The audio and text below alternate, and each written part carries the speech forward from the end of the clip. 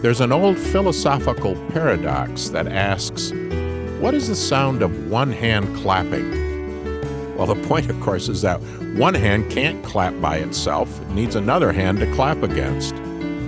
Well, here's another question. What is it like for a church to worship as individuals, with all its members isolated all by themselves? We've been learning about that paradox lately, and we'll talk about it today on Groundwork. Stay tuned. Welcome to Groundwork, where we dig into Scripture to lay the foundation for our lives. I'm Scott Jose. And I'm Dave Bast. And Scott, we've said all along this is a four-part series where we're taking a little bit of a different approach. Normally on Groundwork, we dig into Scripture by going through a book or following some theme or perhaps one of the creeds of the church. In this series, we really want to address the things that are going on around us in our societies, in our cultures, in our nations. And they have to do with the pandemic, of course. That's what began it all, made this such a topsy-turvy year. But then later in the year, we've seen outbreaks of protest and civil unrest against racial injustice, centered primarily in the United States, of course. That's where it started because of the killing of George Floyd. That was the spark that set off the explosion. But these protests have spread throughout many countries in the world. Right. So we've been thinking in this series, we thought about lament in the first episode, providence, where has God been through all of this? That was the second episode. This is our third episode where, as you said, Dave, specifically now, this episode is going to be more about COVID-19 than the racial unrest because it's COVID-19 that has isolated us in our homes. Now, we're not sure by the mid to late summer and early fall of 2020 where churches will be. There's been reopening. Some churches may be back to some semblance of normal worship.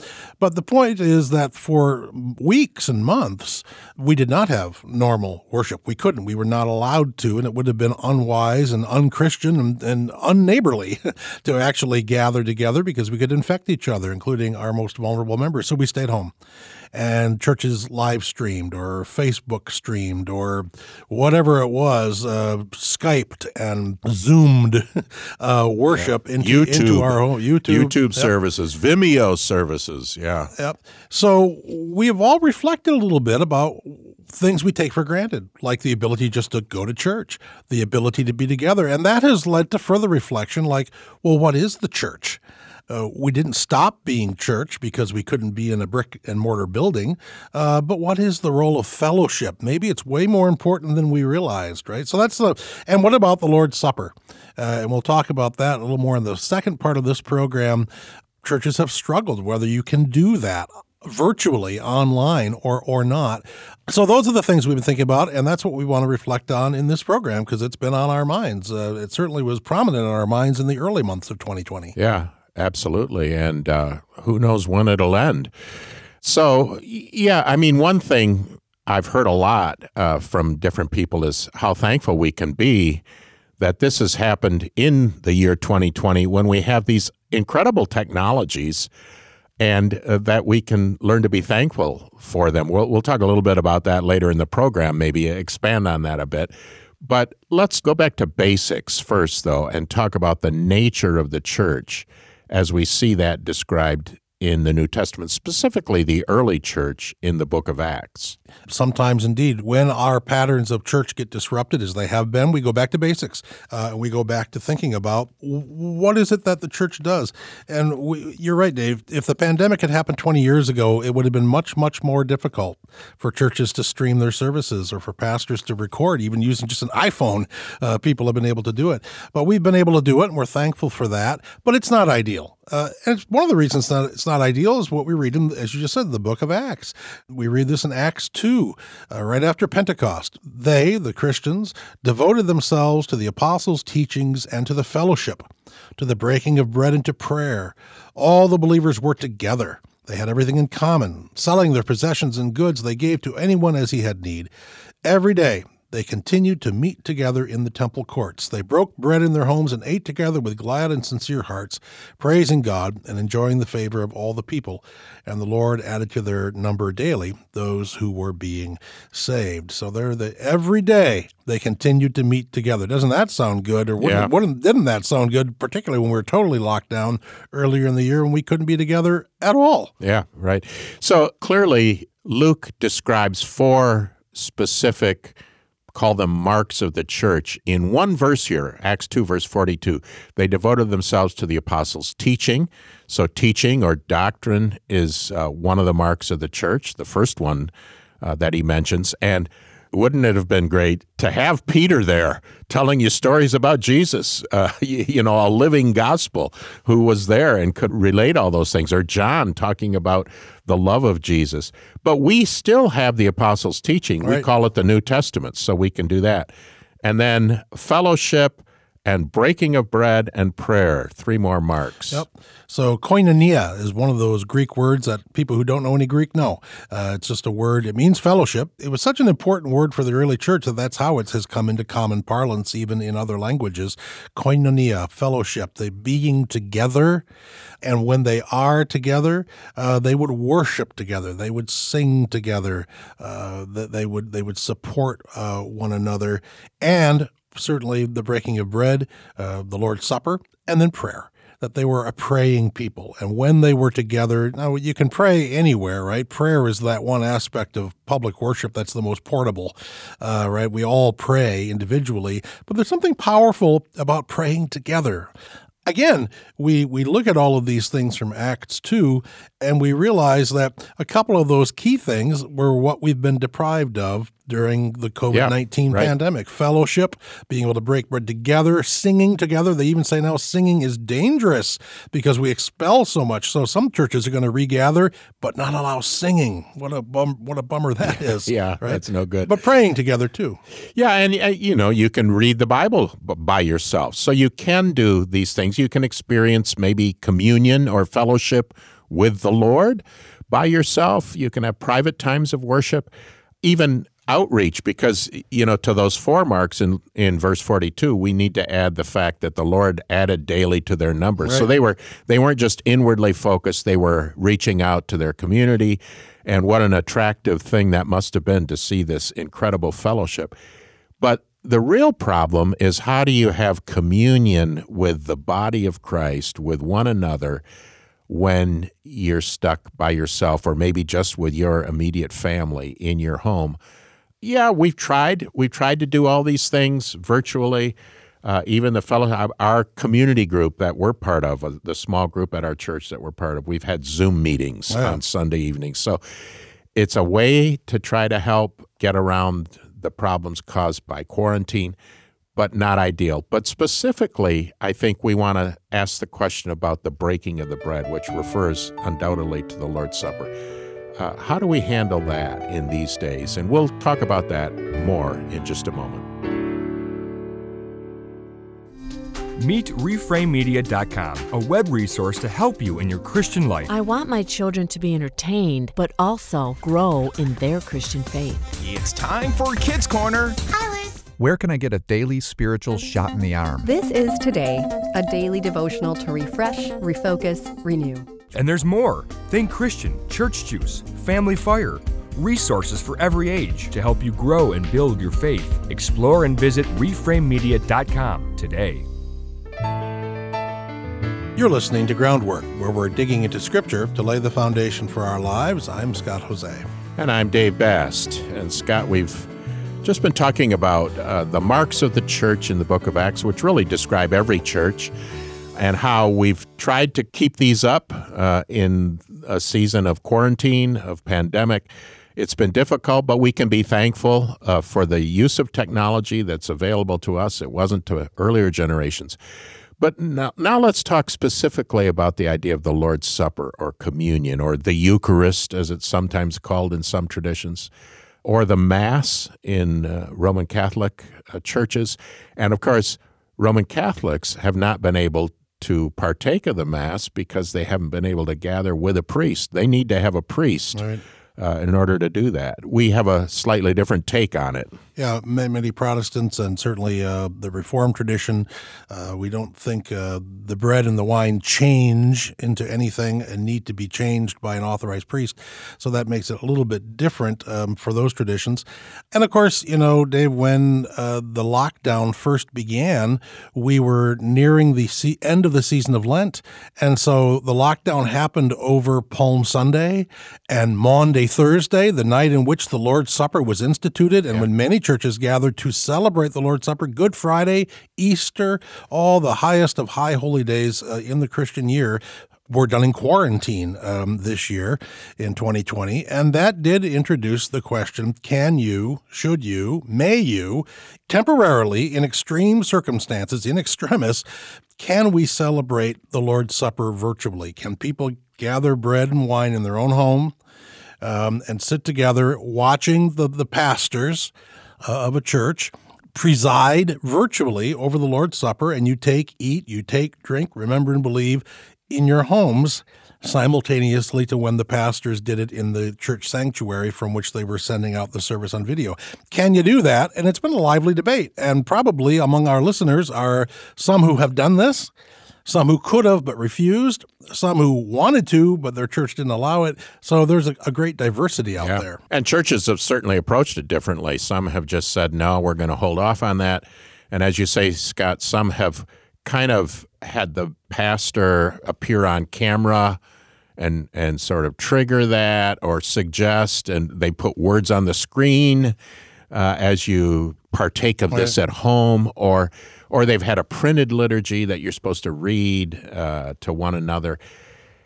I'll just say I don't like it, and I haven't participated myself just because of the desire. I'm willing to give this up for a season until we can do it properly together. I may change that if it goes on much longer, but that's my personal opinion. Yeah, and my family, my wife and son, we did partake communion on Maundy Thursday at our church's Maundy Thursday service. So we did do that. But I think what we can for sure say, Dave, is this is only temporary. Now, the church has long said that we could do communion sort of by remote. We would bring communion to homebound people in nursing homes. I did that. One of the first things I did when I became a pastor is an elder and I would go out to about 3 or 4 people who could not physically come to church because of disability and illness or age, and we would bring them the elements on the same day when the congregation did it. We've made these concessions, but all things being equal, and as we're reminded of in a very important passage from 1 Corinthians 11, we are supposed to be together when we do this for good reason. Right. Well, let's just look at that passage, because this is the basic place in the New Testament where the practice and meaning of communion is explained insofar as it is. Of course, in the Gospels, we have the story of the Last Supper, as you said, Scott, where Jesus said, "This is my body. Do this in remembrance of me. This cup is the new covenant in my blood." But it's really Paul in 1 Corinthians who repeats the words of institution and who indicates that this was a normal part of Christian worship, not just a one-off in the upper room. But he does this because of the problems that were being experienced in the church of Corinth. A church that had a lot of problems, as you know, when you read 1 Corinthians. The letter of 1 Corinthians is Paul's reply to a letter we no longer have, but he got a long letter from the Corinthians saying, Paul, here's a list of our problems. And one of the problems was that when they would gather to celebrate the Lord's Supper, they would do it sort of at the end of the day because they didn't get Sundays off, right? But the rich people could knock off work a lot earlier than the working class poor people.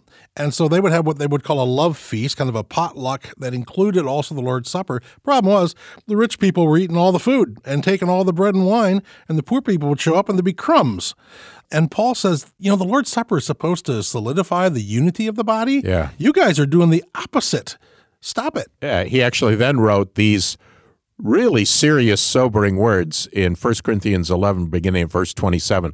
"So then, whoever eats the bread or drinks the cup of the Lord in an unworthy manner will be guilty of sinning against the body and blood of the Lord.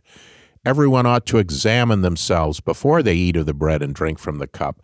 For those who eat and drink without discerning the body of Christ eat and drink judgment on themselves." Whoa! That's a passage that has given a lot of reason to pause to a lot of Christians over the centuries when it comes to the Lord. You mean taking communion could be harmful to your health? You could be eating and drinking judgment on yourself? Right. And we want to make very, very clear, we're not reading this passage here to say that if you've done at-home communion that you ate and drank judgment unto yourself. We recognize that this is an extraordinary circumstance and it's temporary, right? We're not going to keep celebrating the Lord's Supper this way. We shouldn't want to, because we should want to be together. Now, virtually we were together, and hopefully all of us who have done communion at home have done it during the worship service that was being streamed, that a church council or consistory or board authorized, which is important in a lot of circles, and that the pastors were still presiding over in the moment. But I just mentioned that on Monday, Thursday, for the first time, my wife and son and I did partake of communion. But after I took the elements, Dave, I had some tears streaming down my cheeks because this isn't the way this is supposed to go. I'm supposed to be able to see my sisters and brothers. I'm thankful to partake of it. I believe the Holy Spirit was in this, but I want to be in loving fellowship with our congregation, right? Because that's what the Lord's Supper reminds us. Jesus died to make us all one body. Yeah. Jesus died so that we could have this fellowship with him and with one another. And that's really, in many ways, a key element of the Lord's Supper, and it's what we have most missed, whether we've taken the Lord's Supper at home or refused to or didn't have the opportunity to. We've most missed that communal element. And that's actually the point Paul is making here as he unpacks the meaning of the supper. When he says, eat and drink in an unworthy manner or without discerning the body and blood of Christ, he doesn't mean that you have to have a proper theology of the sacraments before you can take communion. We've often used this verse, especially in the Reformed tradition, let's be honest, to turn communion into this rather frightening, even scary or somber experience, or you better really be careful and you better really have examined your heart and your life, and you better walk on eggshells up to that table. And that's not the intent. We've even said, well, let's not celebrate it too often because we might turn it into something. That's like saying, let's not eat every day because, this is meant to feed our faith. Right. It feeds us with Christ. We really do receive him by faith through the Spirit.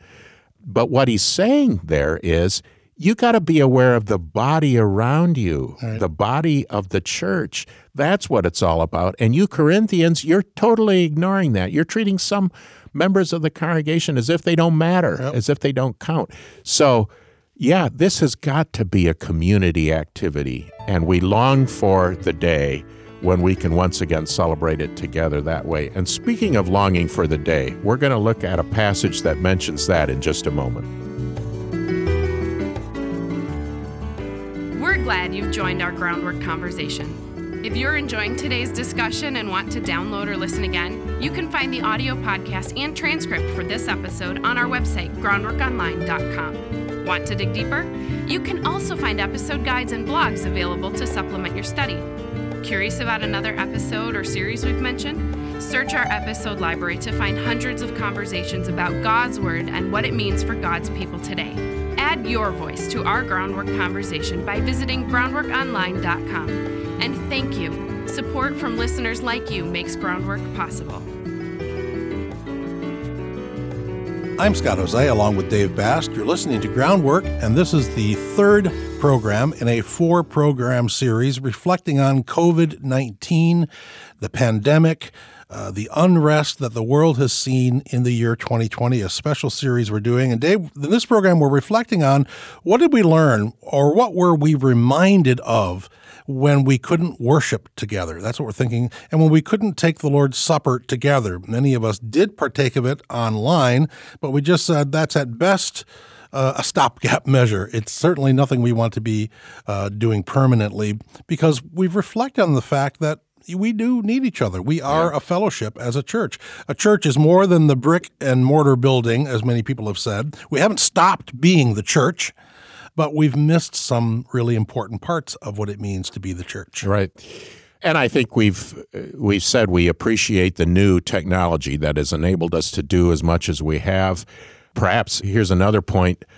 We can think of those Christians in places where that's all they have. Right. They can't gather together. I think of the church in Iran a church with which I'm somewhat familiar. And so we can remember them in our prayers. And we can look forward to the day when we can return.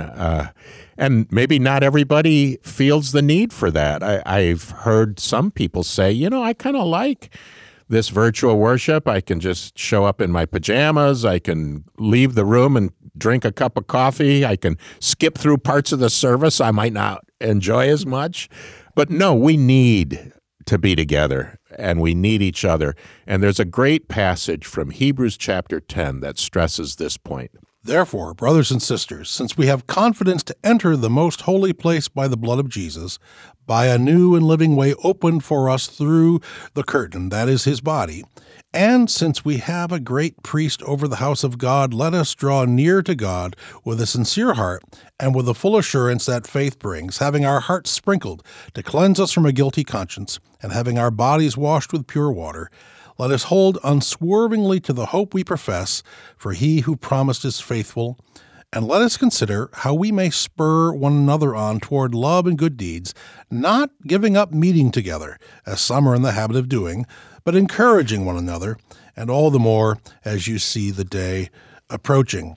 And Dave, I remember when I was a kid growing up, some of my relatives would use this verse as a reason to argue for going to church twice on Sunday. Yeah, right. You can't You can't skip the evening service because church is meeting. Yep, don't give up meeting together.